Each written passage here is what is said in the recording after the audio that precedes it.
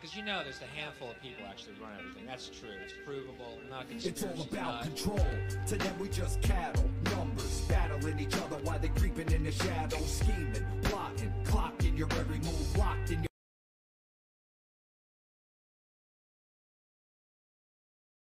mind, brainwashed until it's rocking. Got the population operating as they want them, symbolically mocking them, thinking nothing can stop them. So open your eyes to the lies of the evil, the poison in the minds and the lives of your people. And every time they lead you down a line to deceive you, and by then it's always too late to see through the veil that they hide behind, cause your third eye is blind. Better take a stand, we running out of time. Ain't nobody coming to save us, fuck what you had in mind. Arm yourself with the truth and jump behind the battle line. Can we turn it around? Yeah, it's possible. Divided we'll all fall, but united we're unstoppable. This is for the world, this is for the masses, attached to the strings being pulled by puppet masters. This is for the youth, searching for the proof, keep on looking for the clues, I'll provide you with some truth. This is for the ones waking up from the spell, beginning to discover themselves. Yeah, this is for the youth, searching for the truth, keep on looking for the clues, I'll provide you with some proof. Hey yo, the stage is set, the game is rigged, the system isn't broken, it was designed this way, and only the blind obey, give their mind away to these political, parasitical, cynical, criminal-minded individuals, getting you to surrender your freedoms to the hands of the state,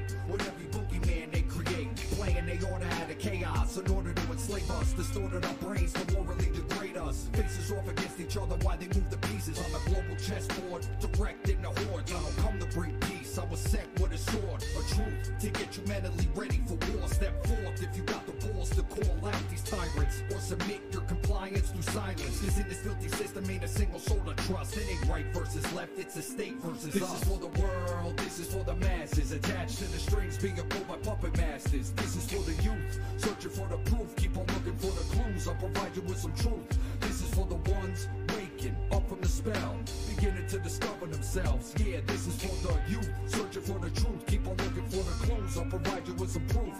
This is for the world. Yeah.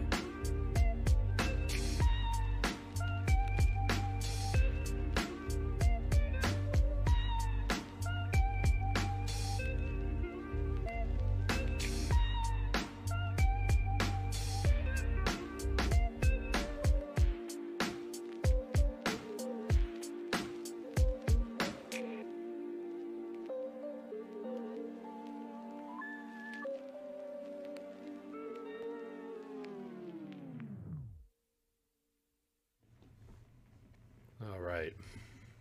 So, about 20 minutes late starting the stream. Yeah, what's up with that? So it's about, learning new stuff and figuring out technical difficulties as you jump in and everything. So it's it's a new day, and it's gonna be a fun show. So we will continue the reading of Government, the Biggest Scam in History Exposed by Etienne de la Boétie Squared. That will happen. But now that we're 20 minutes late starting the show, gotta kind of breeze through this intro here. So, if you're not already familiar, my name is James Cordiner, and you're watching A Hitchhiker's Guide to Truth. So the show that started close to 2 years ago. We've been doing it for about 2 years now, and that was just before the scamdemic popped off that this show started, and it went through a few different iterations before we found our home as A Hitchhiker's Guide to Truth. So might notice a couple of different things that are going on right now. No longer doing the live chat on the Discord, although I will still be integrating the Discord into the show. So how do I mean? Well, paying attention to the Discord, the live chat in the Discord was actually kind of a pain in the ass for me. I'm not gonna lie, it was a little bit of a pain in the ass. I could make a whole I could do the whole thing and integrate it into OBS and all that stuff. So all I'd have to do is look up. But I realized I was, kind of cheating the audience out a little bit by like making them not only watch it on Odyssey, but also using Discord to chat with me during the show. When it's like, well, we could just keep it centralized on the Odyssey chat for me. Of course, you guys go talk about it wherever you want. That's not my problem. That's not a problem for me, and I'm not going to choose to make it my problem. But where it comes to, if you have something that you want me to see during the show, just participate in the live chat right down there, okay? And everything will be cool. So I apologize starting out a little late tonight, but what are you gonna do? Technical difficulties, son of a bitch. It's a real pain in the ass. I have a couple of neat things lined up for us tonight. One of them is a video of an interview with the author of this book. Before everyone goes and cheers, it's not an interview I did. It's just a video of an interview I found. He talks about the Thick Red Line project. And once we get to the part of the book where it's appropriate for me to show you this video where he explains to James Corbett what the Thick Red Line project is, then of course we'll switch over to that. I also will probably be toward the end.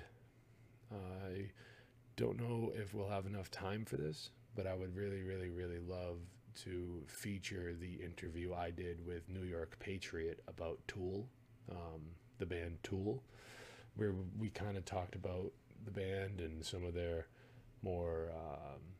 lyrics that are more, I guess you would say, occult driven. So I am also extending an apology to Anarchy Ball. I totally fell asleep last night. I was supposed to interview somebody last night, and I completely fell asleep before the interview was supposed to kick off. But what are you gonna do? Such is life.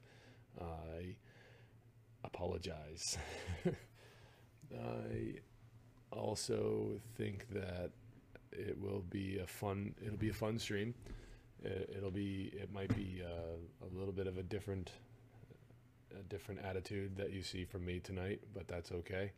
And we're just gonna hop right into it, and we'll get right over to the book. So here we are. Here's the cover of the book as usual, and I got a couple of clicks to make here, and we'll get back to interactive mode here, and we'll scroll right down to, I think, about page 70. I think that's where we were, right around. Yep, right down here. Some Venn diagrams there. So we're coming up to this here. Liberty Hacks. Yeah. So this is going to be fun. Let me get that off of the screen there. There we go. Oh, got something in my eye. All right. We're just going to power right through this. I mean, we're just about we're over halfway through the book now, and it's going to be a couple more weeks of this, and then we'll move on to the next topic, which after all of this, I really want to get into more. So this is all like problems in the world. These are the problems, and although there are a lot of solutions that are presented in this book, I really want to get into those solutions. So what we'll be starting to talk about after a few more weeks of getting through this book, we're really going to pick it up, and we're going to get into natural law. We're going to get into anarchy and agorism and all of these solutions to all the bad news. So Liberty hacks, the easy substitutions that make us free. The good news, there is a resistance. For those who are new to this information, I know it can be daunting, scary, and trigger the psychological defense mechanism of cognitive dissonance, where the brain simply can't accept new information, even if factual, because it causes pain or fear. Some are even trapped by Stockholm Syndrome, a well-understood condition where hostages develop a psychological alliance with their captors as a survival strategy during captivity. The good news? There is a resistance. It is growing, picking up speed, only going in one direction, and is approaching and capable of exponential growth if good people get themselves into the fight. While we aren't the majority yet, there is a growing and important truth movement that is awakening. While we might not be uniting on every level, we know the system is lying to us, and we are coming to some common understandings. Most importantly, once people realize there is a man behind the curtain in Google, Fedbook, media, and or the government authority, that government authority is illogical, immoral, indoctrinated, and illegitimate, they rarely go back to statism or wearing a costume or badge that identifies them as an order follower, robbing their friends and neighbors. Here are 3 things that the truth community broadly agrees on and some strategies to fight back. 1. The banks are stealing the value of our money. The ability for banks to create money out of thin air and loan it at interest using a technique called fractional reserve banking, they lobbied and bribed Congress to make legal with the Federal Reserve Act, is making banks trillions while simultaneously stealing the value out of everybody's earnings and savings through inflation. These vast stolen profits are what have allowed the banks to control the government and buy up the media companies. So what's the Liberty hack? Don't do business with these monopoly money center banks, especially JP Morgan Chase, Citigroup, Goldman Sachs, Bank of America, HSBC, Barclays, Wells Fargo, and UBS. Choose non-affiliated regional banks and credit unions, even if it's less convenient. Yeah. So that's just, it's like going around, So number 2,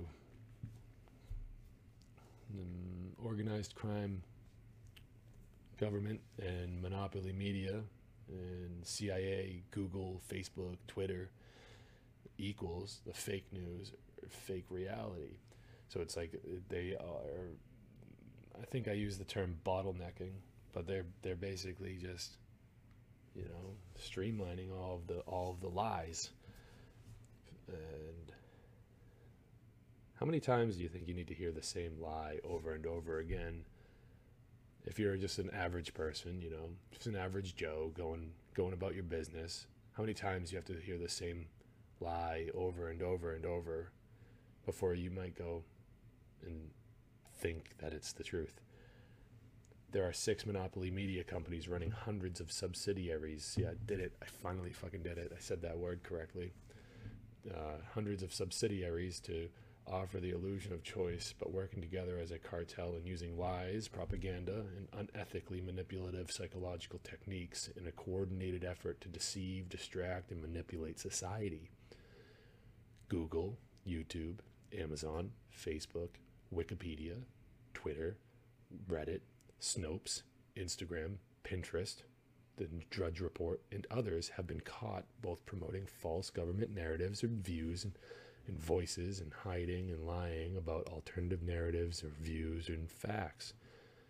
The revolution will not be televised or recommended for you by YouTube. No, the revolution will not be televised. The revolution is already going on.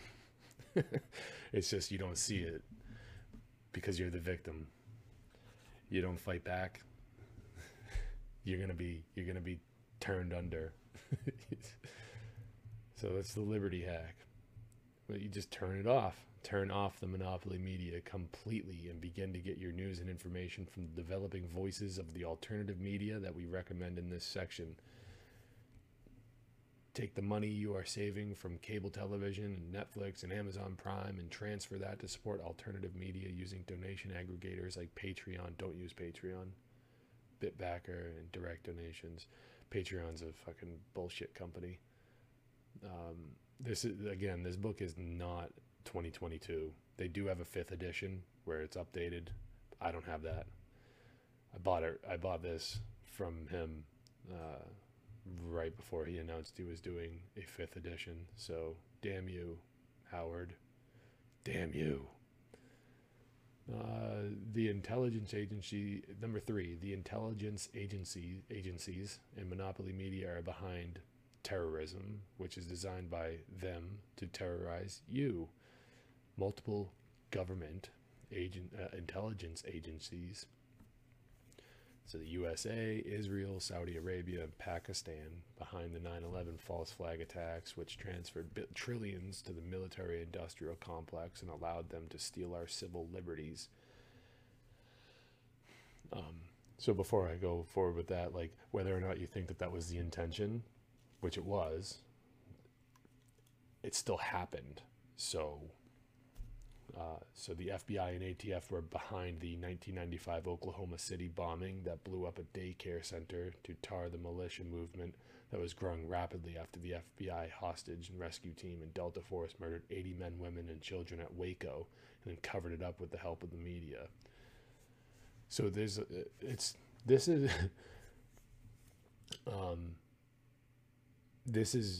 is one of those contradicting moments in this book that like it or not, I've noticed a few times, but this one is like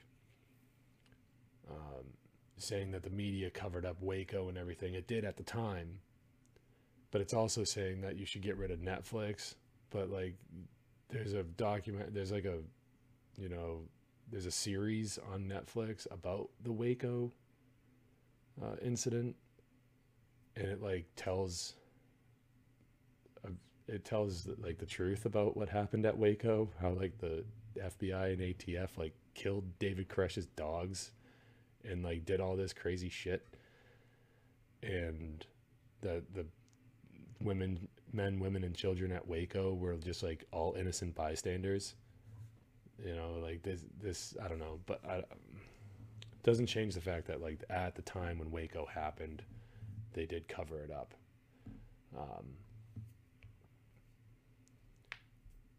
So the FBI and domestic police agencies behind hundreds of agent provocateur domestic terrorism incidents using low IQ patsies and involvement in suspicious events like the Boston bombing, Sandy Hook, the 1993 World Trade Center car bomb, Orlando Pulse nightclub shooting, and others. So regardless, like we said before when we covered this section before, you know, people died, people didn't die. What a futile argument. I'm sure that there's enough people out there that question it and everything. But what we really should be questioning, what we really should keep in mind and question, is the motive that we're being told, is the story that we're being told the truth. So you can sit there all day and say that maybe, you know, the people that the media is saying are responsible for these events. You know, you can question you can question whatever you want. I, however, am not comfortable. I'm not very comfortable with these types of conversations, because it's like it's emotional to me. A couple of those things on there, particularly Sandy Hook and the Boston bombing. One, I have children. They're not in public schools, and they never will be, but it's still an emotional nerve. I also am from Massachusetts, so that's another kind of emotional nerve. But the point I'm kind of leaning into here is about emotional mind control. So that's when your emotions are ruling your mind. and you're not able to think logically and with reason about these things, which is how I'm actually, dealing with talking about this. Is I have to remind myself that my emotional attachments to these ideas should not stop me from considering that it's all a bunch of bullshit. How long after the Boston bombing were they making a fucking Mark Wahlberg movie out of it? I'm just saying. And there's no shame. There's no shame with these people. So here's the Liberty hack for number 3 is to don't be afraid. The chances that you or your family will die in an intelligence agency sponsored false flag terrorist incident or school shooting are quite low, according to one study. Your chances of being killed by a terrorist, wrapped in quotes, are 1 in 30 million versus killed by the government or police as 1 in 79,815. Focus on the very real danger of shave-headed, mind-controlled government enforcers, delusional in the belief that they have rights that others don't. So that brings us to this next. So let's just call it organized crime. Yes. There was and probably is a Bavarian Illuminati. And there are Freemasons, dual citizenship Zionist Israelis, Jesuits, Skull and Bonesmen, Bohemian Grove attendees, Council on Foreign Relations members, Berggruen Institute members, Pilgrim Society, Group of 30 members, Trilateralists, the Bilderberg Group members involved in key positions of power.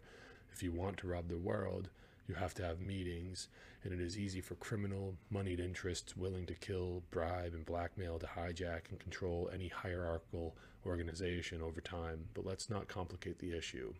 We can simply refer to the problem as organized crime, because it is. People, the FBI or police, understand and can relate to organized crime. Bavarian Illuminati, not so much. Be suspicious of anyone using the amorphous term globalist, elitists, deep state, or New World Order to describe the problem. These appear to be purposefully unhelpful, undescriptive terms. Yeah, so it's this. Oh, excuse me. This goes back to where we should be centering our attention, where we should be putting our focus, right? We can sit around. I mean, this book does do a good job at pointing out a lot of things, and it does do a lot of things that we do need to actually talk about and everything. But how long are we talking about it before it's just irrelevant? Like, this is good stuff to point out the ways that we're getting fucked over, but we're not really doing anything about it, right? When at the end of the day, none of these things matter because we're still in a condition of slavery. We're still right there in that condition of slavery. So these are all great motivators to get us up and to want to stand in our power and take back what's ours and do all these great things. But until we can get to a point where we just realize that government's the problem, that it doesn't matter, like all these different little secret societies that he's pointing out at the top there, like the Bohemian Grove, the Skull and Bonesmen, the Jesuits, the Council on Foreign Relations members, Pilgrim Society, Trilateralists, that's like the Trilateral Commission, all of these different groups, these round tables and everything like that, none of it fucking matters. None of it matters. When we're in this condition of slavery, that's the only thing that should matter. So we are not free individuals. No matter how many times you're lied to and told that you are not. And it's the government. That's the problem. And they got to go. So this next part is for the order followers. This next part is for the people that are working for organized crime. So accept my sincerest apologies and then quit working for organized crime. I am truly, truly sorry to have to be the one to break this news to you, especially since I have good friends and family who work in the schools, federal and local government, police, military, or are veterans. I personally don't have any good friends or family who work in schools, federal, local government, police, military. Do I have any family that are veterans? I know I am a descendant of a veteran, a World War II veteran. I don't think I have any friends that are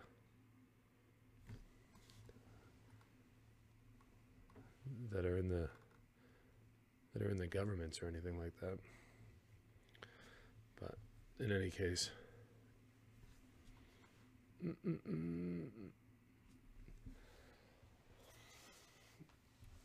if you shaved your head and wore a uniform, if you killed because someone told you to, if you locked up peaceful people for victimless crimes, if you inconvenienced travelers and violated their dignity and privacy, if you propagandized and distracted the population from Hollywood, New York, Washington, D.C., Atlanta, or Langley, it's okay. You are forgiven. We are up against an intergenerational, multi-trillion-dollar propaganda, indoctrination, and control system. I went to government schools, and I was a Cub Scout and a Boy Scout. It took me a while to overcome the programming. I know it is harder to admit the truth if you are drawing a paycheck, but it's time to quit pretending you don't know the government isn't evil. Murdering people globally, robbing the population, completely illegitimate on its face, and funded by money stolen from others at the point of a gun. If you are in the system and just can't leave yet, then throw sand in the gears every chance you get. Leak the state's documents, expose the state's crimes, sabotage the state's ability to track, trace, and control peaceful people, and teach the kids in your charge the truth about the system. Excuse me.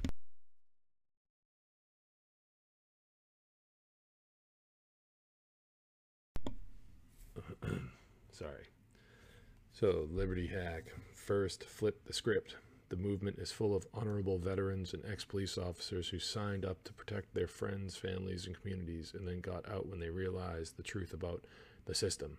There are hundreds of intelligence officers and military officers and pilots, including generals and admirals, who have questioned the official story of 9/11 publicly. Become a scholar. Get organized. Many police officers are quitting publicly and speaking out, including Rayford Davis, Barry Cooper, and Brad Jardissimo.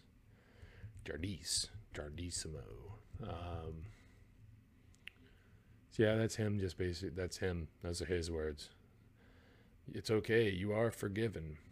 All right, we're gonna have compassion for those people, but it's okay. You are forgiven if you stop right now. You gotta stop right now. And don't.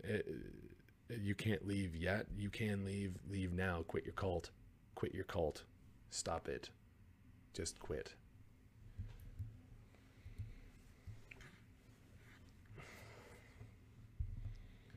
Take down or at least replace that flag. It is the symbol of your oppression and an artificial, indoctrinated belief system. You might as well fly the Nazi flag. Some artificial religious symbol, different sect. We are advocating some version of the Betsy Ross flag, circle of 13 stars in the blue field, as a protest against organized crime's use of the current flag as an indoctrinated artificial religious symbol. We are suggesting if you are going to fly a flag, it should only be in protest to the current government, and a reminder of America's true glory days, where there is essentially no gubernare mente, or government, no licenses, no militarized police forces, no fake terrorism, no hoax shootings, no propaganda, no monopolies, no spying, no income tax, no central bank, and an essential free market in money. We like our 5%er voluntarist version. I do too.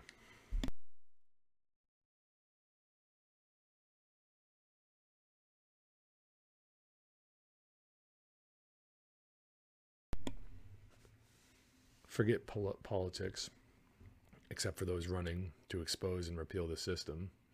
Don't play poker in a crooked card game, and don't vote to rob your friends and neighbors, to put your political party's ideas into practice by force. The Libertarian Party appears ineffective with faux libertarians like Bill Weld and clowns like John McAfee being used to sully it. Why won't this go away? Go away. Stupid fucking borders on this shitty fucking... There you go. The only redemption would be a quality candidate running on a platform of a peaceful and orderly dissolution of the federal government, and to be not president, because the candidate would have the honesty to openly state that political authority is illegitimate. If an honest candidate emerged, then the campaign could be used as a referendum on a peaceful and orderly dissolution of the federal government, where defense and police powers are transferred to the respective states immediately, but under a new ethical natural law-based defensive posture, and a model that will need to be ultimately privatized and or managed by a not-for-profit. Well, that sounds nice. Like, anyway, okay. So here's some positive stuff, all right? Spiritual health and wellness. Stay spiritually and physically healthy while detoxing the system's poisons. The system loves using its monopoly food and water companies, plus the plug-in drug of television, to debilitate the public so they can't think straight, focus, and are too sedentary to resist the government or even get off the couch. When you see the skyrocketing rates of addiction and obesity in the U.S., blame the drug dealers who are controlling the system, and their partners in the media who are selling addictive food, beverages, illegal or legal and illegal drugs using a combo of product placement, advertising, and monopoly and AMA, American Medical Association medicine. Fight back. Here are some tips. Spiritual health. Get a good night's sleep. Try to meditate daily. Keep the mind free from negative thoughts and emotions, even if someone has wronged you. Give everyone the assumption of goodwill. Try to stay positive, and even when things go bad, realize that you have the ability to control your response. Spend time in the outdoors and with friends. So that's important to remember here, okay? You have the ability to control your response. So it's about response or reaction. Do you want to be in a responsive mindset or a reaction mindset? You have the ability to control your response if you're balanced between the thoughts, emotion, and action. If one of those is more prevalent than the other two, or even if you're leaving a third one in the wings, you know, shit can get pretty fucking crazy real quick in your own personal life. I've come to realize these things, you know. Is this microphone doing okay?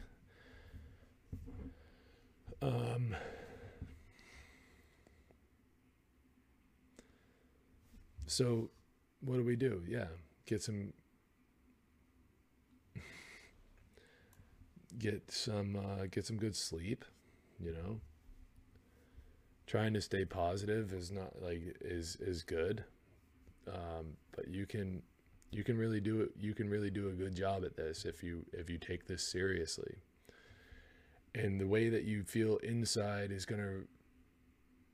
So, mental health and spiritual health and physical health. Mental health is physical health.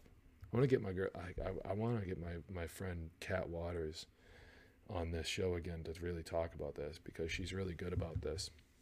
But mental health and physical health, I mean, they're one and the same.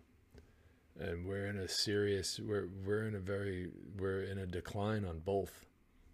And we can see how it can be orchestrated. We're going to get into that in a little bit, but I think that it's really important that these days we start taking this more seriously,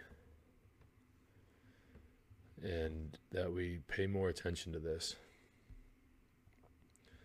and to stay physically healthy, to try to get physical exercise most days, even if you have to get up early, work out during lunch with friends, or hit the gym in the evening.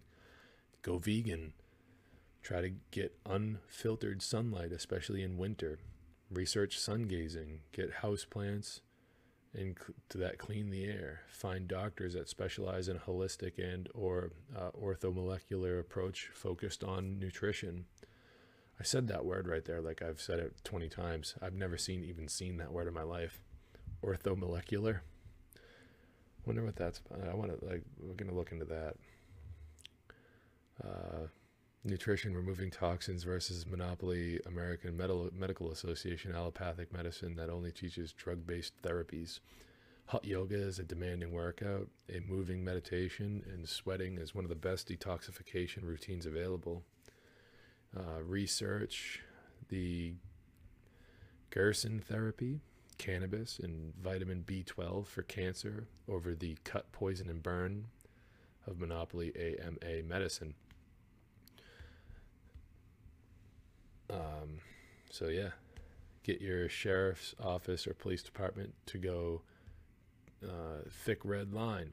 The Thick Red Line Project is an effort to restore respect for law enforcement by abolishing victimless crimes. Victimless crimes are not really crimes, and they tend to make the cops and criminals. They make the cops the criminals. A real crime, by definition, has a perpetrator and a victim. Murder, assault, rape, theft, and extortion are all obvious crimes because there is a victim. Politicians and bureaucrats frequently institute illogical, immoral, and counterproductive laws, or political scribbles, that penalize peaceful, nonviolent people for crimes that have no victim.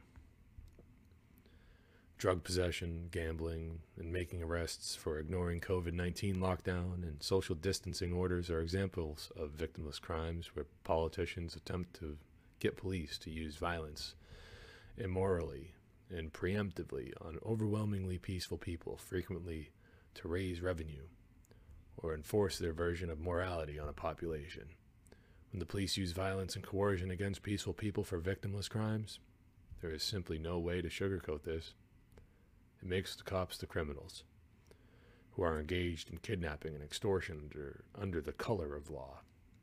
The Thick Red Line Project is organizing the police to say no to the organized crime government on lockdowns, mask mandates, and other victimless crimes. Go to thickredline.com.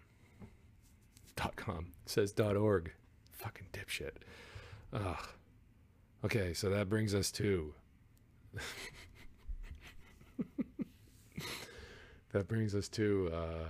our first video of the evening. Okay. So we're gonna have fun with this, and we're gonna hear from Howard himself. See you on the other side. Tyranny only comes to your door in a uniform and a badge, and if the police say no, then the politicians are absolutely positively impotent. We're supporting the police to say no. You're listening to The Corbett Report. Welcome, friends. James Corbett here, CorbettReport.com, coming to you in a conversation that is being recorded on the 17th of November, 2020.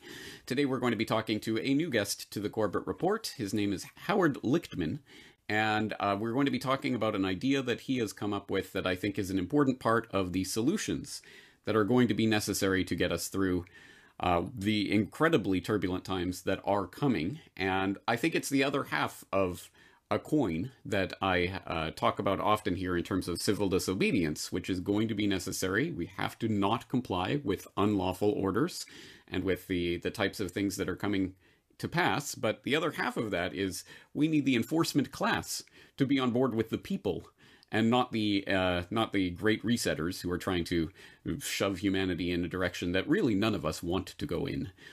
So I think it is going to be important to make sure that the enforcement class knows who the people are that they are serving and what the best way to do that. So here is a solution, an idea for doing that. It is called Thick Red Line. It's at thickredline.org.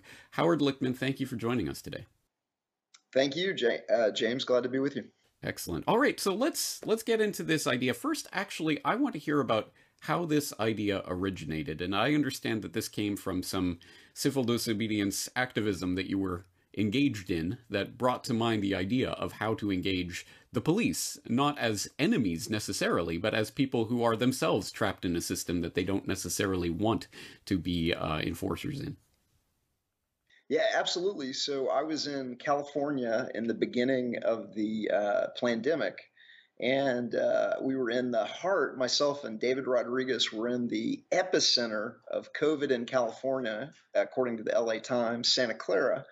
And we were the first to really go into the hospitals there, and on video expose empty tents, empty waiting rooms. I actually went through the testing procedure, got to the gentleman doing the testing, took off my mask, explained to him that I was an investigative journalist, and we began asking him, and he looked very, very nervous, but I began asking him, are you experiencing any more death or disease than the usual and customary seasonal flus and influenzas and pneumonias? And he said no, and they weren't even really doing that much testing in the epicenter of COVID in California. We talked to other employees that were openly speculating that it was a hoax. We also went into a Dominican hospital in Santa Cruz, California, where we found empty tents, empty waiting rooms as well. And right after that video went out, they took down the tents the next day. And so we knew that the government and the media wasn't being truthful about what was going on with COVID. They were exaggerating the lethality. They were exaggerating the communicability. And so we began organizing resistance in Santa Cruz and in the, San Jose area. And in Santa Cruz, we went to a meeting of kind of 10 friends that had got together, also didn't believe what the government and the media was telling them about COVID. And we helped them begin organizing resistance. And the next week we had 20 people, and the next week we had 35. And we were, marching through the streets of Santa Cruz with a bullhorn going, "It's just the flu, people. It's just the flu." And explaining to them, giving them some, understanding of what was really going on.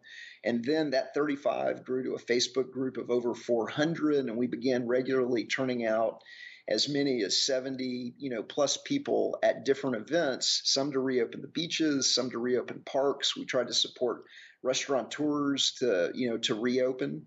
And, we would go out in force, 70 people. We'd say, "We are reopening this beach." And we'd all step forward on the beach, and they'd, close the beach because, from 11 to 5, because that's when the COVID is active. It's not active, in the morning and then late evening. But, we'd go out at noon or 1 or 2 or whatever time it was, and the police would come, and the police would say, "You've got to get off the beach." And we'd say, "We're not getting off the beach." And we wouldn't argue the Constitution. We'd argue our natural law rights, that the government doesn't own the beach. There was never a moment where the government took over the ownership of the beach in the world, kind of a thing.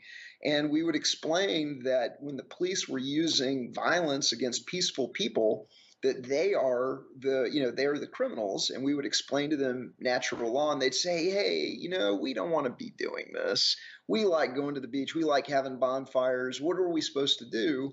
And I had a little bit of an epiphany, and because I've watched them get hammered down when they stand up, individually, like Greg Anderson did in Washington State.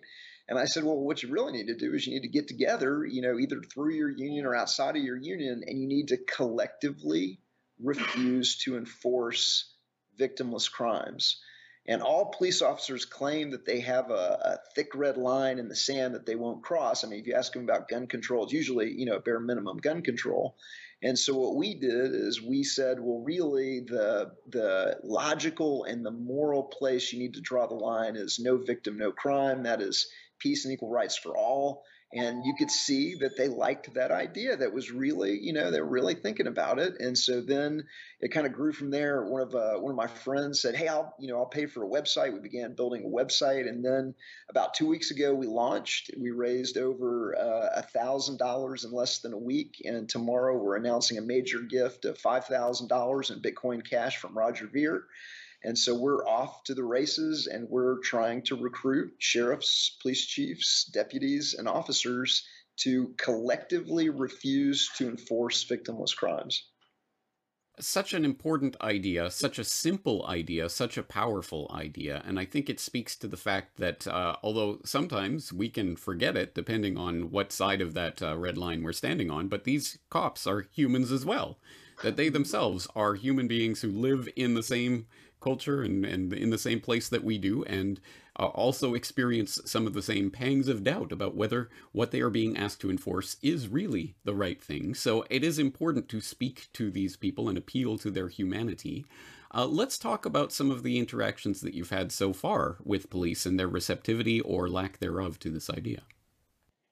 So I'll tell you this: during the beach protest, in the 2 months that I was in the area, we shut down the police 8 times in 8 weeks.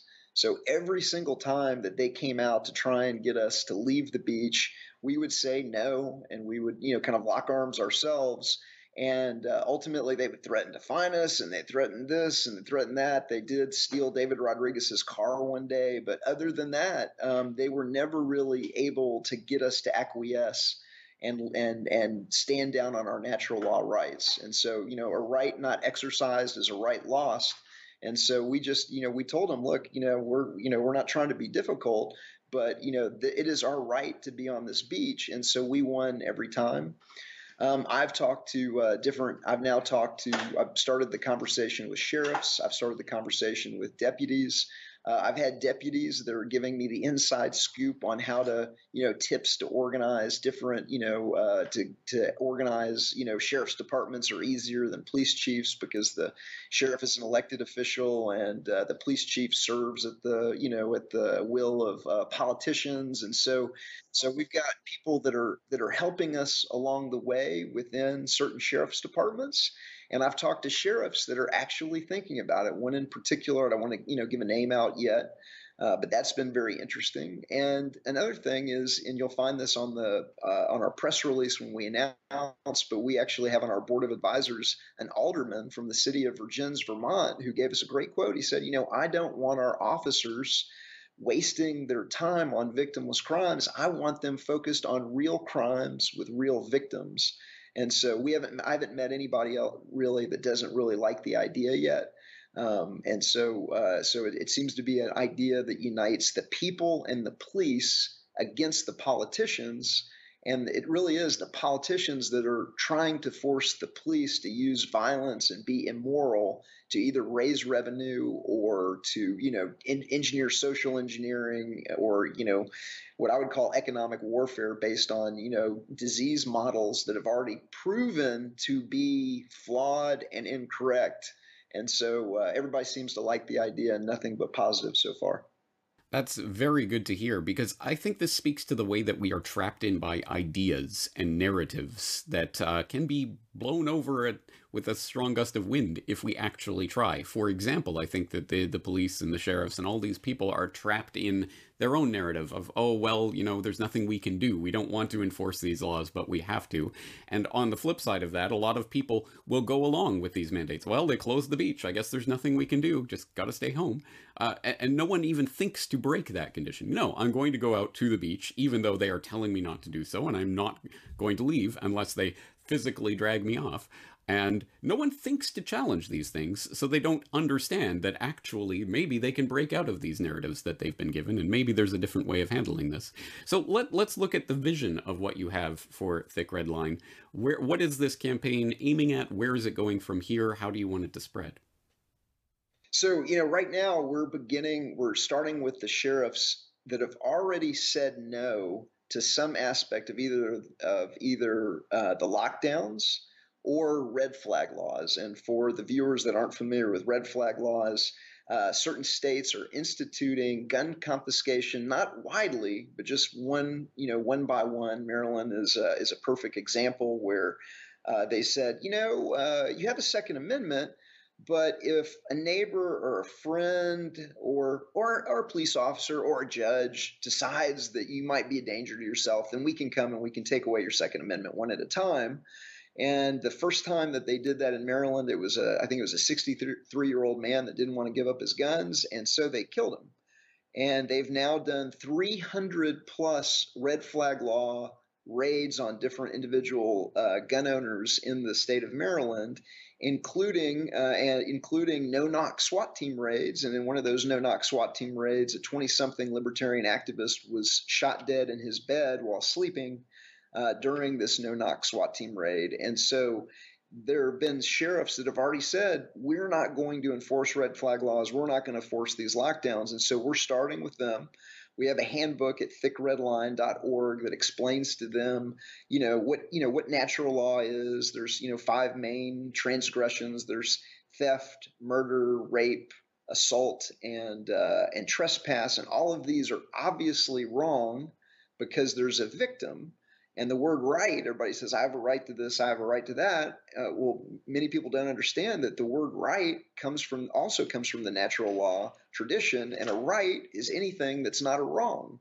And so if you're not hurting somebody else, then you have a right to be doing whatever it is that you want to do, as long as you're not hurting somebody else.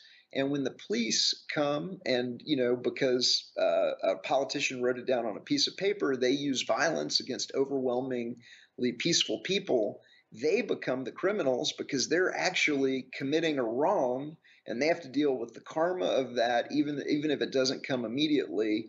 And so, not only would this end the lockdowns and end the war on people that is called the war on drugs, but it would also save the taxpayers billions, and it would break the backs of drug cartels and pimps. It would keep hundreds of thousands of peaceful people out of for-profit prison where they're frequently forced to work as slave labor. But finally, it would restore respect to the police. And so everybody wins. The police wins. They don't want to be doing this. We've talked to them. I've talked to dozens and dozens of police officers. I know they don't want to be raising revenue on their friends and neighbors, but they haven't had a way out until now. And that way out is collectively refusing to do it, supported by the community. And we think that that's an idea that's got some legs. It seems to be taking off, and so that's what we're working on right now. Is we're starting with the sheriffs that we already know have the courage to say no to using violence on peaceful people. For people who want to find out more about this idea and what you're doing, how can they find that information? And for people who are already on board with this idea and want to help, how can they do that? So thickredline.org is the website. And on the website, there's 2 things that you can do. You can download the handbook, and you can also sign up for some trainings, over Zoom that we're putting together that will teach you how to organize your own community and your own sheriff's department or sheriff's office or police department to go thick red line. We have cards for cops that you can order, and they explain the basics to rank and file deputies and officers, or the sheriff or the police chief. And we're especially looking for people in each community that have gravitas and that have the ability to go and schedule a meeting with the sheriff or with their elected officials and with journalists and the local newspaper, and kind of explain to these constituencies all of the benefits of going thick red line. Right now, as Black Lives Matter is pushing to defund the police. And while we share Black Lives Matter's frustration with police abuses, we are excited to let them know that there is a much better solution that doesn't throw cities and towns into turmoil because it, immediately ends any kind of armed protective services that are available in the city, but achieves the exact same outcome with all of these other, benefits that just defundment doesn't achieve. And so we've got some trainings, we've got some cards for cops, and you can find it all at thickredline.org. That's awesome. I very much am excited about this idea and hope that it develops from here. And I know that most of my audience will be on that side of people who are subject to these laws or these rules that are being handed down from on high and enforced by people who may not necessarily even want to enforce them. So I want to stress again that this is a narrative that people are trapped in, and you don't know who is on your side until you actually stand up to it, and you will be locked inside your own mental prison, first of all, before you're locked inside your home. But let's address, actually, finally here, let's address the people on the other side of that coin. For any people in positions of enforcement who may be in the audience, what would you say to them directly about this idea? I would, first of all, I want them to understand that we're trying to help them. I have friends that are police officers that are good people that signed up, and I don't think that they understood what they were getting into, when they took the job. And now the politicians are leaning on these guys, to do more and more tyrannical things. I mean, it's, when a lot of people signed up, they didn't have red flag laws, they didn't have lockdowns, and now they're talking about potentially mandatory vaccinations. And so the police are now looking, for a way out. And so this is a way out that allows them to keep their jobs, restores respectability, but at the same time ends the violence and ends the kind of the practices that are causing racial and societal division in our cities and in our towns. The majority, as far as I can tell, of the unintended deaths and the riots that come with them and everything else is almost always connected to the enforcement of victimless crimes, whether it was the no-knock SWAT team raid that killed Breonna Taylor in Louisville, whether it was, choking Eric Garner out in New York City for selling, loose cigarettes. It's almost every single incident where the police are committing, these unintended killings with their unintended consequences is the enforcement of victimless crimes. They don't want to be doing that. They don't want to be, raising revenue on their friends and neighbors through what Sheriff Mack calls taxation through citation. And so they have the ability to say no. And that's really the good news. When the police are going after murderers, rapists, and thieves, everybody loves the police. Everybody loves the police when they're going after real crimes with real victims. It's only the raising the revenue and the victimless crimes that lead to this racial and societal division. If you end that, then you've got all of these benefits, and it saves the taxpayers billions to boot. And so I want them to know that that option is out there, and that they have friends in the community that will stand behind them. And the community will stand behind them, because I haven't met anybody that wants them to be enforcing these victimless crimes or raising revenue on their friends and neighbors. And so they need to understand that the community is behind them. They have the ability to say no. And for the dirty politicians that would use them immorally and have them commit violence on peaceful people to achieve revenue goals, those bad actors become completely impotent if the police say no. Tyranny only comes to your door in a uniform and a badge. And if the police say no, then the politicians are absolutely positively impotent. We're supporting the police to say no.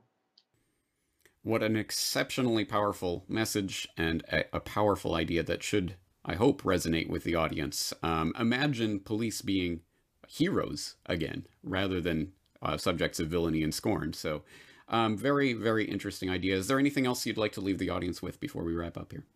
You nailed it. We're looking for heroes, and we're looking we need at least 2 or 3 sheriff's departments or police departments to go first. And if you want to know what real courage is, there's nothing courageous about being stacked up 8 to 10 guys deep in body armor in a no-knock raid, SWAT team raid on a pothead or a gun owner. I don't call that courage. What I call courage is standing up against these politicians and saying, hey, we're not going to do it, supported by the community. That's real courage. We're looking for the first couple of heroes that want to go first, and I lean on your audience to help us identify those sheriffs, police chiefs, deputies, and officers that have the courage to go first, because that's what the world needs at this time. And hopefully this is an idea that doesn't just stay contained in the United States, but spreads out across the world. Because if the enforcement arm of the politicians say no, that could be something that could go global. And so we're looking for people to take it global as well. We're looking for heroes. Please help us find those heroes.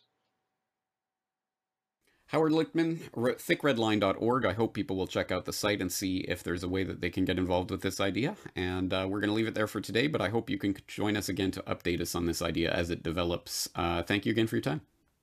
Thanks, James. I appreciate it. Okay, well, that's a nice, it's a nice little interview that Howard did. So we'll continue. Let's go down. All right. We are in the. Okay, so we're going to get into water.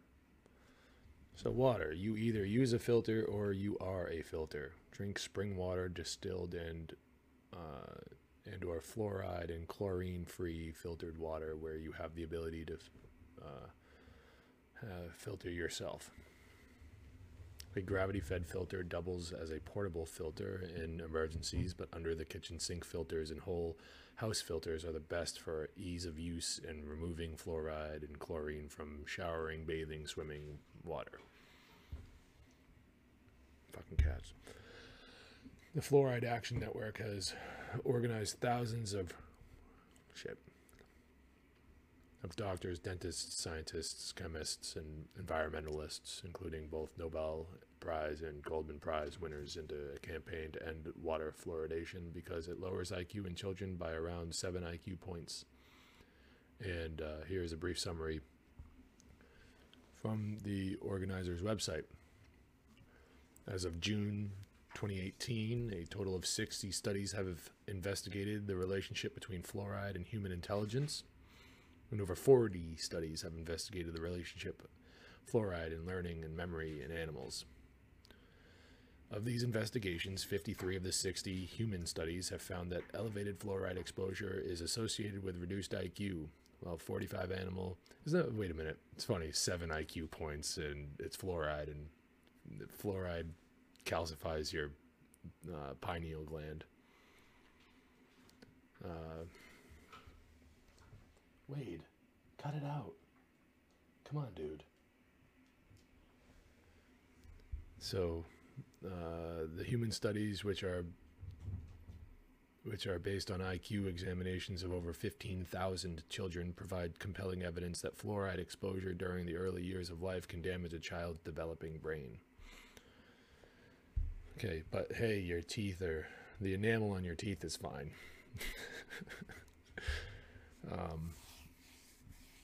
So like I said way back in the live stream, so this is an important thing to remember when you're filtering water. The best way to do it is distilled water, which is basically you're capturing it's a machine that captures, it basically boils the water and it captures the steam, and then you drink the condensation, or drink the steam, sorry, not condensation. So that's probably one of the best ways of filtering water. You can do that with any water and get clean water as a result. You can do that with pond water and get clean water as a result. So many people for hundreds of years have used that process to clean water. I really think that it's something that everybody should learn how to do, and to do successfully. They make machines for that, but what happens when that machine breaks down? We got to figure out how to do it on our own, out in nature. If the situation should ever arise that you're maybe camping or something and having a good time out in the woods and you need clean water, well, maybe you don't have a source of clean water around you, but water is there and you need to learn how to clean that. You can set up filter systems and stuff like that, but all in all, distilling the water is probably the best bet. Then, well, you're in your house now, so let's take it back home. So what are we going to do at home?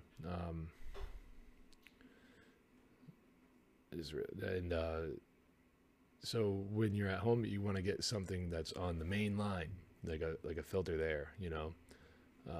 So a gravity fed filter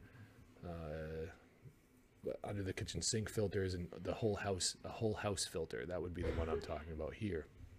Would be the one that you put on the main line with every drop of water that's coming into your house. It's run through a filter first. It's expensive, but all good things are. So we don't think about the water intake as much as we should. We really don't. It's something that we don't consciously think about all the time, is the water.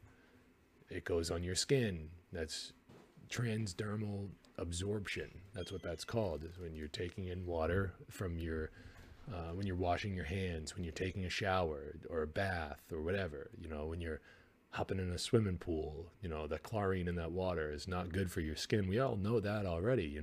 We know that, too much chlorine, we know that, but the point is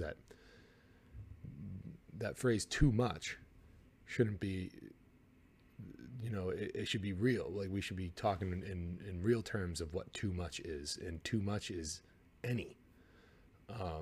So we need to be better at that. I know in our house we do. We make strides in the right direction, but it's really tough. So forming better habits around the water intake and the food, which we'll get into in just a minute. So forming better habits, it takes time and attention, but we're worth it, right? Our health, our well-being, not only for ourselves, but if you have children, the well-being of your children, it's all worth it. So we need to take these steps, and we become more autonomous in doing so. Our IQ going down is a very, very big deal. There are things going on with the masks, not to derail it too much, but there are things going on there are things going on right now these days with children not only wearing masks, but being exposed to people that are in masks constantly on all fronts. These cats are going to end up outside by the end of the night. Just kidding. So we're already seeing results, and I wish I had the studies to back this up, but we could very well. Let me speak of it like this. Let me speak of it like this. We could be seeing results already about what these masks have been doing to our children and their development. See, when children are developing, they need your face. When they're learning how to speak, when they're learning body language, when they're learning emotional response, when they're learning all of these things, they're absorbing it. They're learning it. They're boom, boom, boom, boom, boom, one day after another. They're learning all of these things. And if you put that thing over your face and all you can see is right here. If this is all the children can see, how much emotion comes from this part of your face, right? How much emotion comes from that part of your face? How much language? All of it. You can hear the words leaving my mouth, but when you can't see my mouth moving or whatever, it's really difficult to see. You can tell by my eyes. It's all fun and games, but this is a serious matter that we're not really talking about enough lately. We're so concerned about this health aspect of a virus that we're not worried about long-term consequences for short-term problems. I really think that we should be paying more attention to that, and doing the best we can with the short-term problems, but really, really consider the long-term consequences. It's something that comes to my mind frequently. So I wanted to like kind of make that point. I wanted to like talk about that for a second and get away from the book and kind of just talk more about that. We could, the point is that we could be seeing developmental milestones in children on the decline as far as like when they're supposed to happen, and even the results of those milestones leading into other milestones being met. We could be seeing really, really, really bad effects being, taking place here. Now their IQs are dropping and everything. That's due to a lot of other things, not just masks and all of this, social distancing and all of these other measures that have been implemented over the last 2 years. Like, we're not just, so don't get distracted and bogged down by those things, but also remember that at the same time that all of these other things are happening, we're about to get into this, and I believe in a minute. At the same time that all of these other things are happening, we're also seeing skyrocketing numbers of prescription drug use, and not only that, but we're going to see a lot of mental health concerns rising in the future with our children, the next generation behind me. My children, well, I'd like to think that we're doing a good enough job, but I don't know. Hopefully they turn out good. But we're doing the best we can over here, but we're certainly not subjecting them to outrageous amounts of trauma that you see the majority of people doing to their children these days.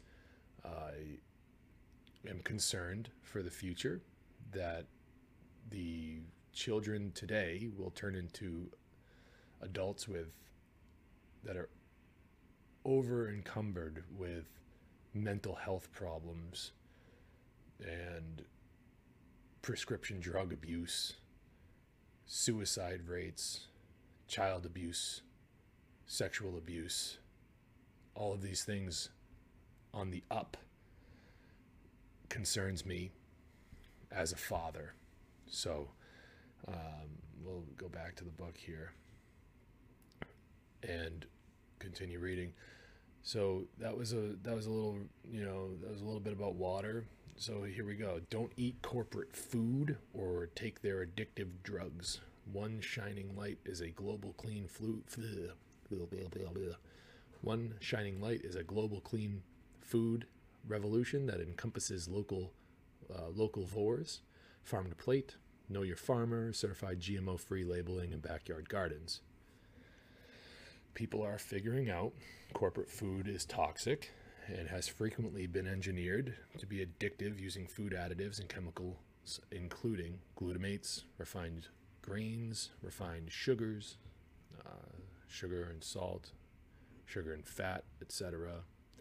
From the days of the East India Company, Russell and Company, and the opium trade, organized crime has been selling addiction and taking over big tobacco, big food, and big pharma was a logical extension of the addiction for profit business model.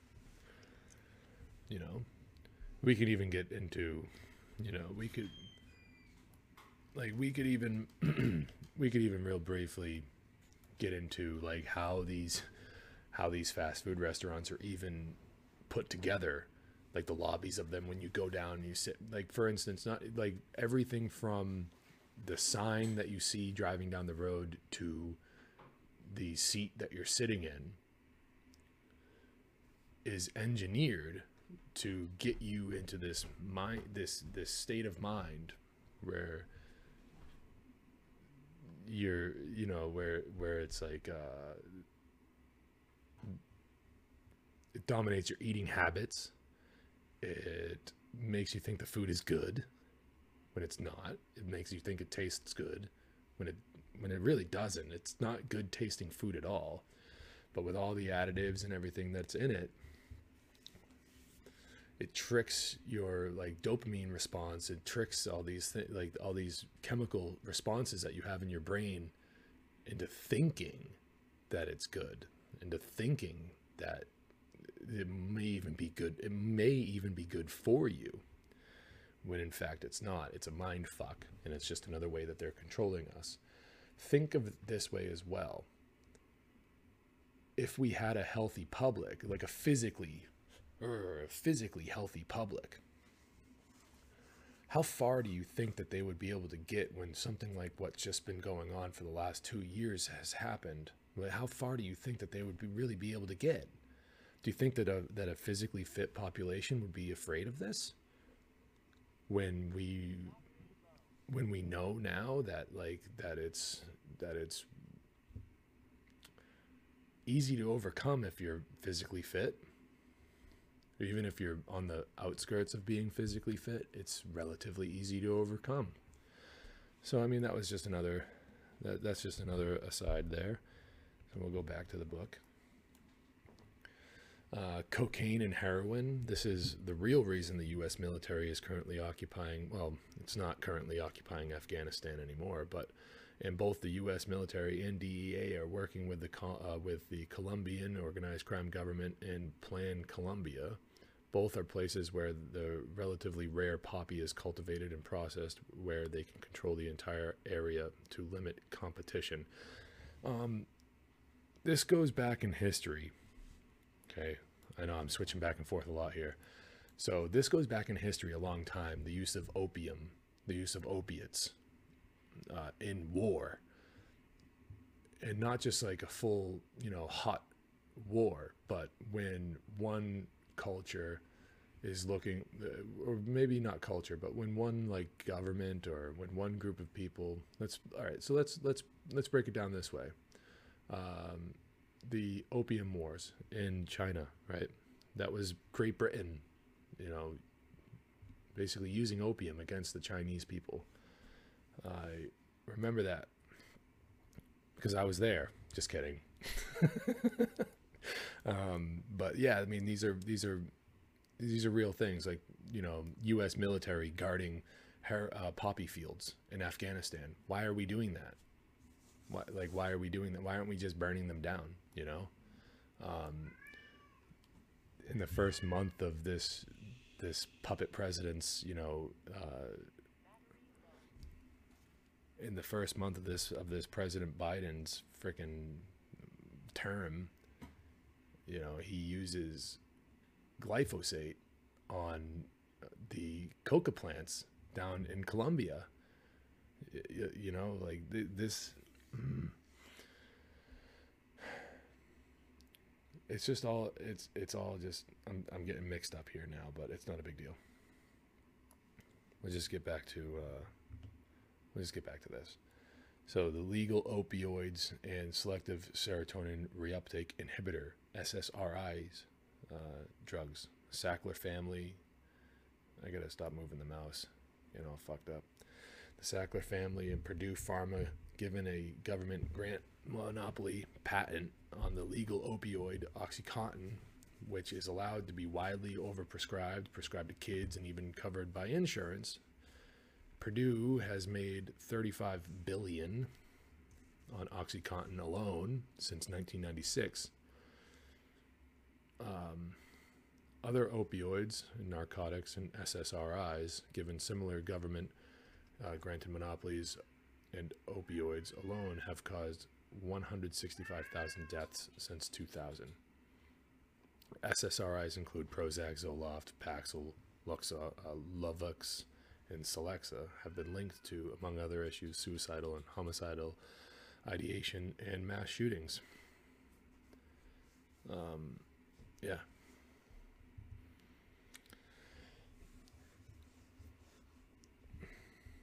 So we go back to every,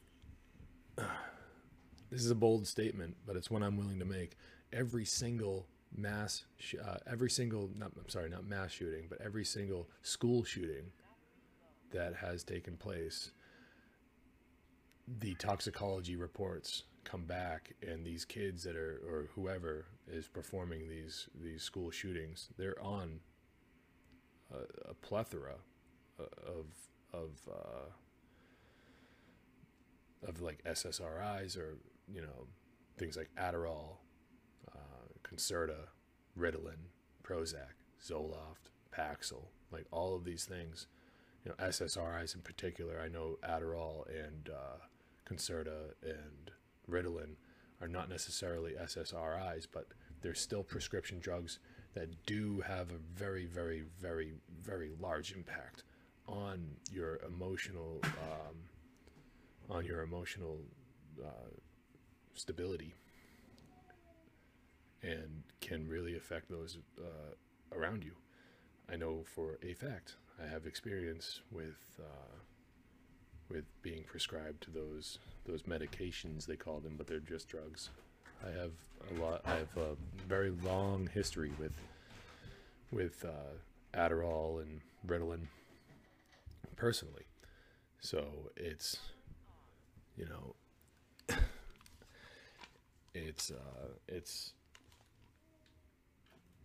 it can be very bad. My headphones died, but whatever. So yeah, even this past year, well, not past year, but was it? Yeah, it was 2021. I'm getting into my own personal life here, but hell, why not? I was prescribed to Adderall, and it really fucked me up for a while. And I'm off it now, but I was having a very tough time, and I don't really want to think about it, so we'll move on. The injections and vaccines, it came out in June of 2000 at the CDC's Simpson-Wood meetings that the government knew it was mandatory vaccines that were causing autism and neurological issues. I've provided a link in my Discord. Although we're not using Discord to chat with me live tonight, I still have a link in the Hitchhiker's Guide, A Hitchhiker's Guide to Truth Discord, and links mentioned during the show. I believe I've provided that link, and I've just confirmed that, so we'll get out of there. And so if you're interested in reading up on that, you can hear from RFK Jr. himself about that in that report that I'm talking about right there. The government has now admitted that vaccines can cause autism and neurological issues, and have paid out billions in their secretive vaccine courts that shield their organized crime pharma partners from liabilities in the regular court system. The 2016 documentary Vaxxed featured a CDC whistleblower that testified that the agency lied and destroyed evidence that the MMR vaccine was causing autism and neurological issues. MMR is mumps, measles, and rubella. It's a pretty bad one. The best documentaries are Vaxxed, The CDC is Lying, The Greater Good, for aluminum, and trace amounts, if you want information about mercury. So sugar is the real gateway drug. This is okay. So this is where like kids get addicted, to sugar, and so psychologically and physically addictive, and added to thousands of food products.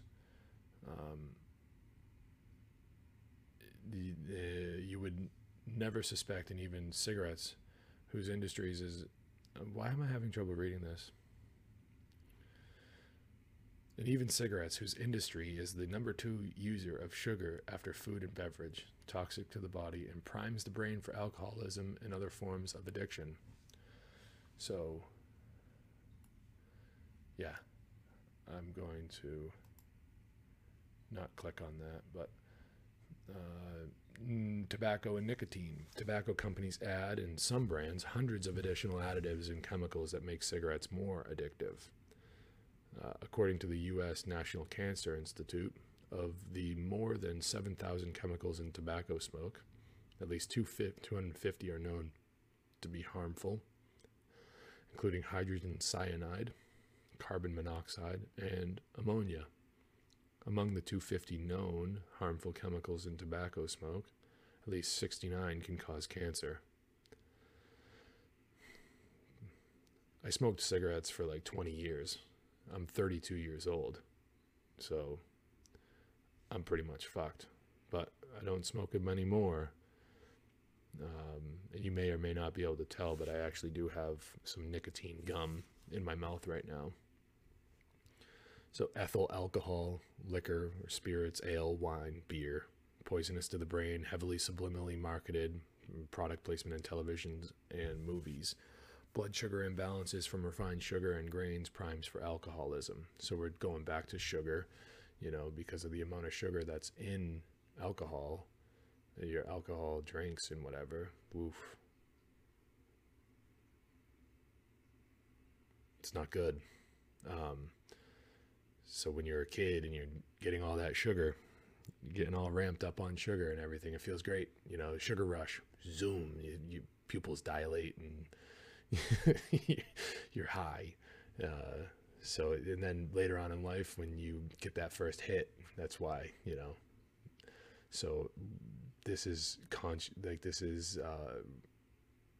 really, it's really important that we're conscious of our diets, and that we're trying to be more careful of what we eat.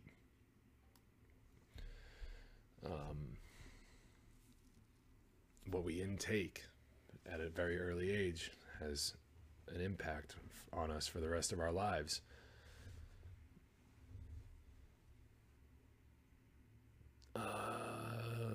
Ethyl alcohol, we just went over that. Caffeine. So, all right, just to touch a little bit more about, let's just talk about alcoholism real quick, because again, like, this is a problem that I've had to deal with in my life, and it's not something that's very uncommon these days, especially when the pandemic hit and they kept the liquor stores open. Now, there's two reasons why they did that. I mean, the one reason I'd like to think is true is that because if people just stop drinking alcohol, they go into withdrawals and they can die. Alcohol withdrawals are like there's two forms of withdrawals that can kill you, and alcohol withdrawals are like the number one reason people die in a withdrawal state from detoxing. I think the other one is like benzos or something like that. I can't really remember off the top of my head. So, yeah. Caffeine is addictive, added to soft drinks and energy drinks targeting kids, pre-workout drinks targeting athletes, and with coffee heavily marketed through national monopoly chains, Starbucks, Dunkin' Donuts, and 7-Eleven also selling toxic sugar. Search Jason Christoff and caffeine. 14 little known facts about coffee. Cannabis. Excuse me.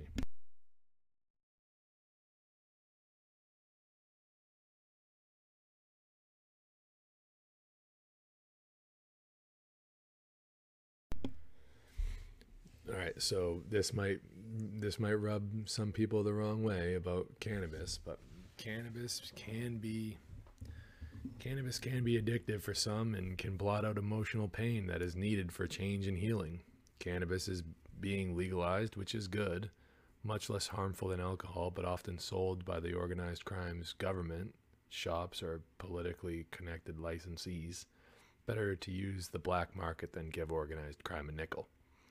Watch out for genetically modified Monsanto cannabis, toxic pesticides, and strains designed and widely distributed to achieve couch lock in front of the television. So, you know, couch lock, maybe if you're a regular cannabis user, you know what couch lock is. I provided the link to the Monsanto cannabis in the Discord, so have fun reading that.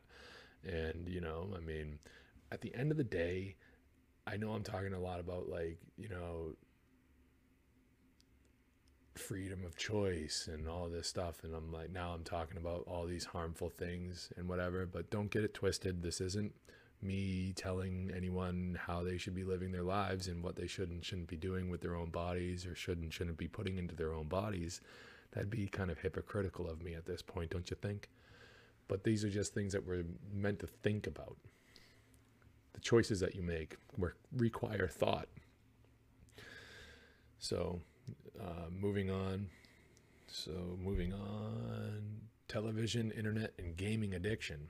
The plug-in drug. Think of the television, gaming, social media, and internet video as weapon platforms to steal your time, deceive you, or capture your attention long enough to show you a commercial, usually for something addictive, harmful, or, during the political season, to trick you into participating in organized crime's puppet shows. The medium itself elicits a state of an attentional inertia, marked by lowered activity in the part of the brain that processes complex information. Television exploits human psychology to keep people glued to the set using, among other techniques, human biological predisposition to watch high-status monkeys, i.e. celebrities, sexually attractive people, and the brain's survival mechanism of tracking constant motion. YouTube both censors algorithmically and tempts you with time wasters to distract you from doing anything that would lead you out of slavery. You know, like, oh man, I know I made a mission to read this book and everything, but like this part really, you know, hits home for me a lot with the television and all this other stuff and whatever. And you're even watching me right now on your own computer, or listening to me, you know, with your headset via the podcast, or, you know, whatever, on the replay. However you're viewing this and everything, like, this is not that we're not Luddites, okay? This is not a bash on technology. This is just, again, are we thinking through our actions? You know, I had to do something today that was like a bummer of a moment, and I'll be honest with you guys about it. I went and I for whatever reason, thought I needed that new gaming console, the Xbox. I bought it. This was a couple weeks ago. I bought the new Xbox. I found one and I was like, wow, cool. I like playing video games. And so I went and I bought it. And then, you know, some other stuff happened, and like, I don't need this thing, you know? I don't need it. What I do need is, and I wish I didn't need it, but I need to know that I have that financial security right now. So I went and I returned it, and I got my $500 back to make sure that I could do what I needed to do in life, which doesn't involve playing video games. Is that moving? But we went and returned the Xbox because it wasn't a necessity. Like, we went and we did it, and we had realized we made a mistake, and I took it upon myself to return it, which turns out to be a pretty good decision.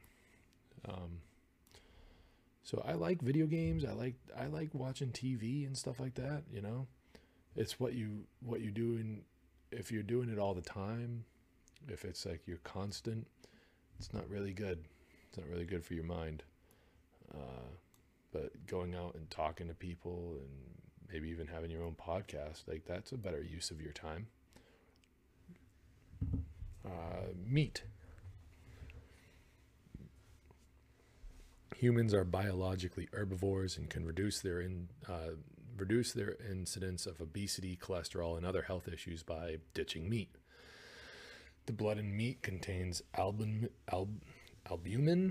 hemoglobin, and gamma globulin, and all of these chemicals activate opioid receptors. When meat eaters were treated with a drug used to block opiate receptors, ham consumption fell by 10%, salami by 25%, and tuna by 50%. The best documentaries would be What the Health, Dominion, and The Game Changers. So didn't we talk about that a few minutes ago, actually? Didn't I bring that up? About how the chemical reactions in your brains from eating food?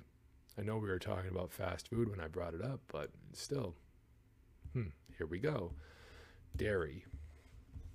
Humans are the only species that drinks milk past adolescence or the milk of another species, even though 75% of the population is lactose intolerant because our bodies aren't designed to process it. Casein, one of the proteins in milk, crosses the blood-brain barrier and becomes something called casomorphins, which sounds a lot like morphine because casomorphin is also an opioid.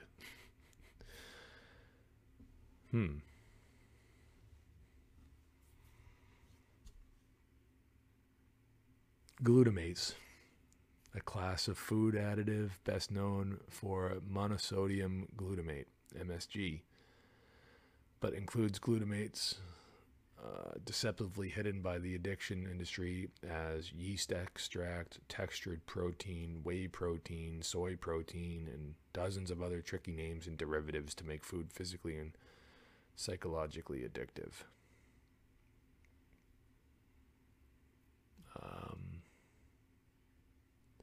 The culture war.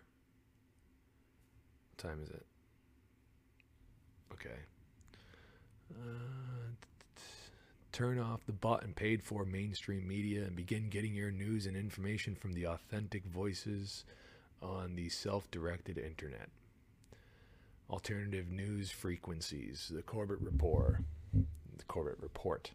YouTube /podcast, Tragedy and Hope, the Anti-Media Press for Truth, that's in Canada, Technocracy News and Trends, the Mint Press News, Global Research, Voluntarist and Libertarian Political Commentaries, Larkin Rose website, these are supposed to be links, Mark Passio, Ernest Hancock, from Freedom's Phoenix, Pirates Without Borders, and Declare Your Independence radio show, Brian Young, High Impact Flicks, Truth Videos, Kerry Weldler, Max Egan, the Free Thought Project, Copblock, liberty.me/Jeffrey Tucker, who's the Chief Liberty Officer, The Philosopher, LouRockwell.com, Media Monarchy, Pete Mance-Rader, Pete Raymond, Mance-Rader. I thought that was Pete Quinones. Oh, maybe I'm wrong. Media Monarchy is the hell. Well, we share the same first name. I can't remember his last name right now. He does a show with him and James Corbett actually team up. They do a pretty fun show together. We've featured The Philosopher early on in this live stream, not tonight, but way back. Of course, there's Larkin Rose, who we've mentioned many times, and last but not least, this man Mark Passio that you hear a lot about. A lot of people talk about Mark Passio, and boy, is there a lot to talk about with him. He is the guy to go to about natural law. I suggest that you watch his show. It's called What on Earth is Happening, and you must watch his show from episode 1. Everything that follows is you go from episode 1 to episode 2, episode 3, episode 4. You cannot skip around with his stuff. And if you really don't want to watch his show, you can find the Mark Passio's Natural Law Seminar on, I believe you can find it on YouTube.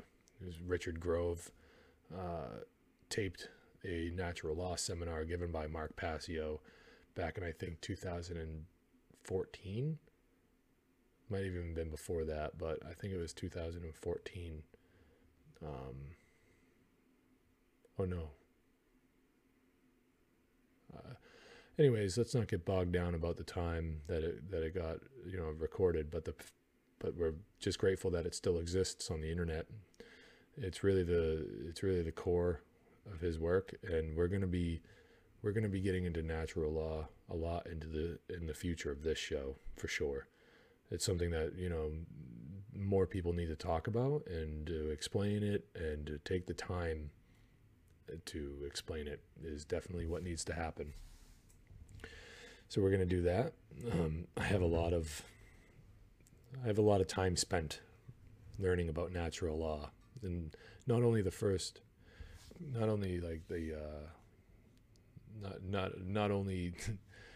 so like what qualifies me. Well, I've lived a life. That's what's qualifying me here. I've lived a life, and I don't want to harm anymore.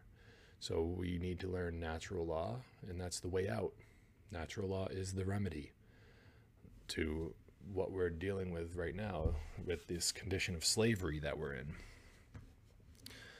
So here's some researchers and organizations focused on government and media corruption. So it's the Institute for the Study of Globalization and Covert Politics, Light on Conspiracies, which is Ole Demagogue, False Flag Weekly News, James Evan Pilato, that's Media Monarchy. God damn it. Sorry. Memory Hole Blog from Professor James Tracy, Jim Fitzer, Whitney Webb, Plasma Burns, Mr. Stosh, it might be censored off the net, and Douglas Valentine for CIA crimes. You go to musical artists with True Universal, it was introspective hip hop and spoken word. Diesel Automatic, which is truth hop with a message. So we're gonna stop.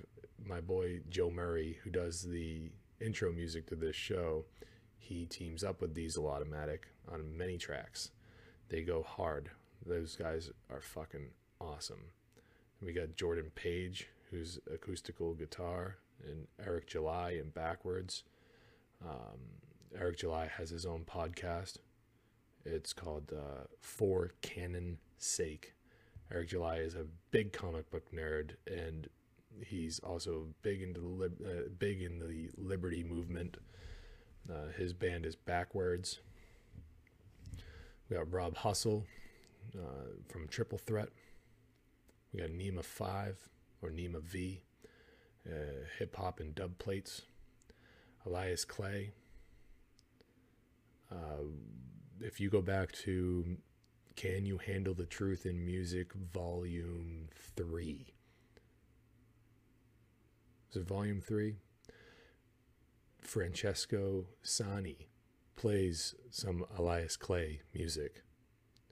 Fucking beautiful voice. And you can hear when he played that, I was just blown away. Wait until go back, go watch that, go listen to that, and you know, Elias Clay is a very, very good artist. The Wandering Monks, Freedom Movement, Remo Conscious, Tatiana Moros, and The Founders. The Founders is Mark Passio's band. They're anarchist hardcore metal, and we can feature them some point in time. So healers and life facilitators, Kenny Palorintano, traveling vegan chef and life facilitator. Burnt MD, aka the Gorilla Healer, Bernard Gunther. He is integrative bodywork and holistic coaching. Clive DeCarl and Jason Christoph. We just mentioned Jason Christoph a minute ago. Voluntarist anarchist comedy with YouTube sensations. Benny Wills and Kevin Koselnick. Their Joy Camp. Remy Munasefi, Doug Stanhope, Comic Dave Smith, and George Carlin. Who's George Carlin? Facebook groups and meme creators. Memes.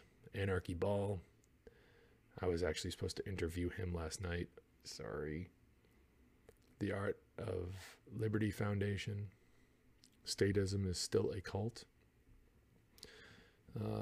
So for shooting, physical security, combat arms, Max Velocity Tactical. Technology and information security researchers, Richard Salman, restoreprivacy.com, privacytools.io, Free Software Foundation, Tech Rights, avoid untrustworthy frequencies. Anyone pumping Trump, Tulsi, Bernard, Bernie, Bloomberg, Elizabeth, AOC, Cory Booker, or any other television manufactured government savior or casino owning outsider is suspect. Anyone promoting communism, socialism, fascism, neoconservatism, democracy, or any other government system that is easily hijacked and controlled by moneyed interests is at best misguided and worst a paid political agitator or agent.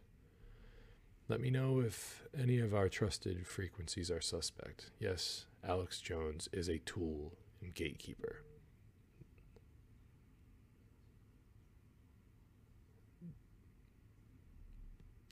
The Drudge Report is designed to waste your time with clickbait and keep you in the fake left-right statist paradigm. If it is coming from a mainstream media company or being pushed or suggested for you by Google News, YouTube, Facebook, Reddit, Wikipedia, Snopes, or other control of perception media companies, it is automatically suspect.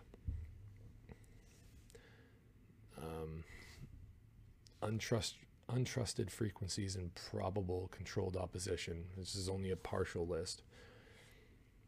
The Drudge Report, InfoWars, Liberty Hangout, Edward Snowden, Joe Rogan, David Icke, QAnon, Russell Brand, Jesse Ventura, Vice News, Noam Chomsky, Stefan Molyneux, Paul Joseph Watson, Democracy Now!, The Young Turks, Glenn Beck, Your Newswire, Christopher Cantwell, Millie Weaver, Caitlin Bennett, and Owen Schroyer. Yeah, that's a list and a half right there. Got you, some of you motherfuckers with the David Icke shit, huh? Probably might even got some of you with that fucking Alex Jones and Joe Rogan bullshit. But I'm telling you right now, it's not all it's cracked up to be, kids. So, you know what? Because I'm scrolling down here, and this is some stuff that's going to require a lot of attention. We're just going to go back to that, okay? We're just going to cut the stream short a little, the live stream short a little tonight. I think that we covered some of that, and I am rushing through some of it.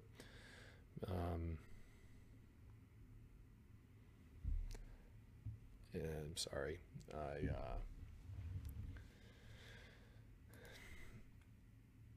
But hey, it's just more of the same, right? Nothing new under the sun. Nothing new under the sun.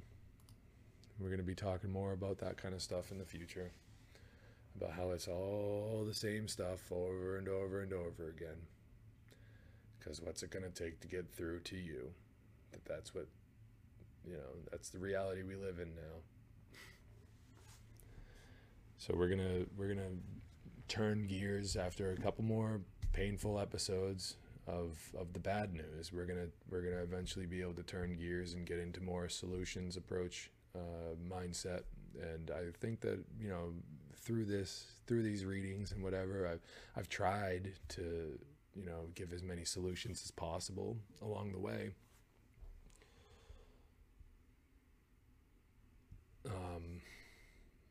Getting asked about the new Matrix movie. I'm not sure how I feel about the new Matrix movie. I'm gonna fucking tell this kid.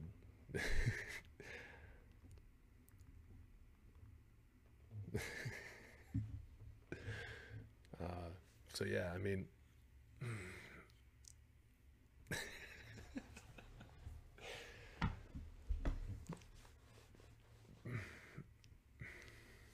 So in any case, like I really want to be able to provide solutions and be more of on a positive,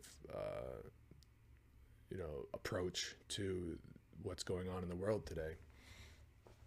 And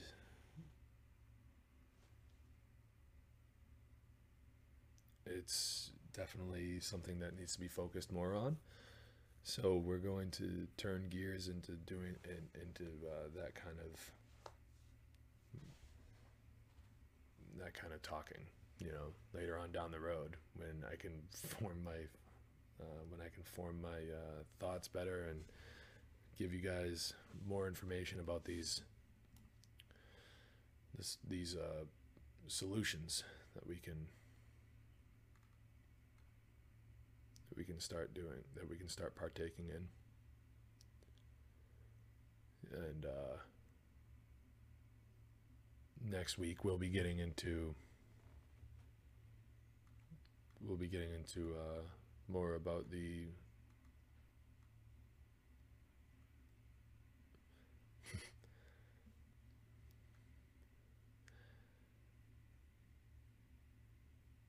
you know what, fuck it. We'll do it tonight. We'll do one more hour because I got nothing else better to do. Should we? No, I'm going to call it. All right. Well, in any case, so thank you all for tuning in. I'm James Cordiner, and I have been your host of A Hitchhiker's Guide to Truth this evening. I really appreciate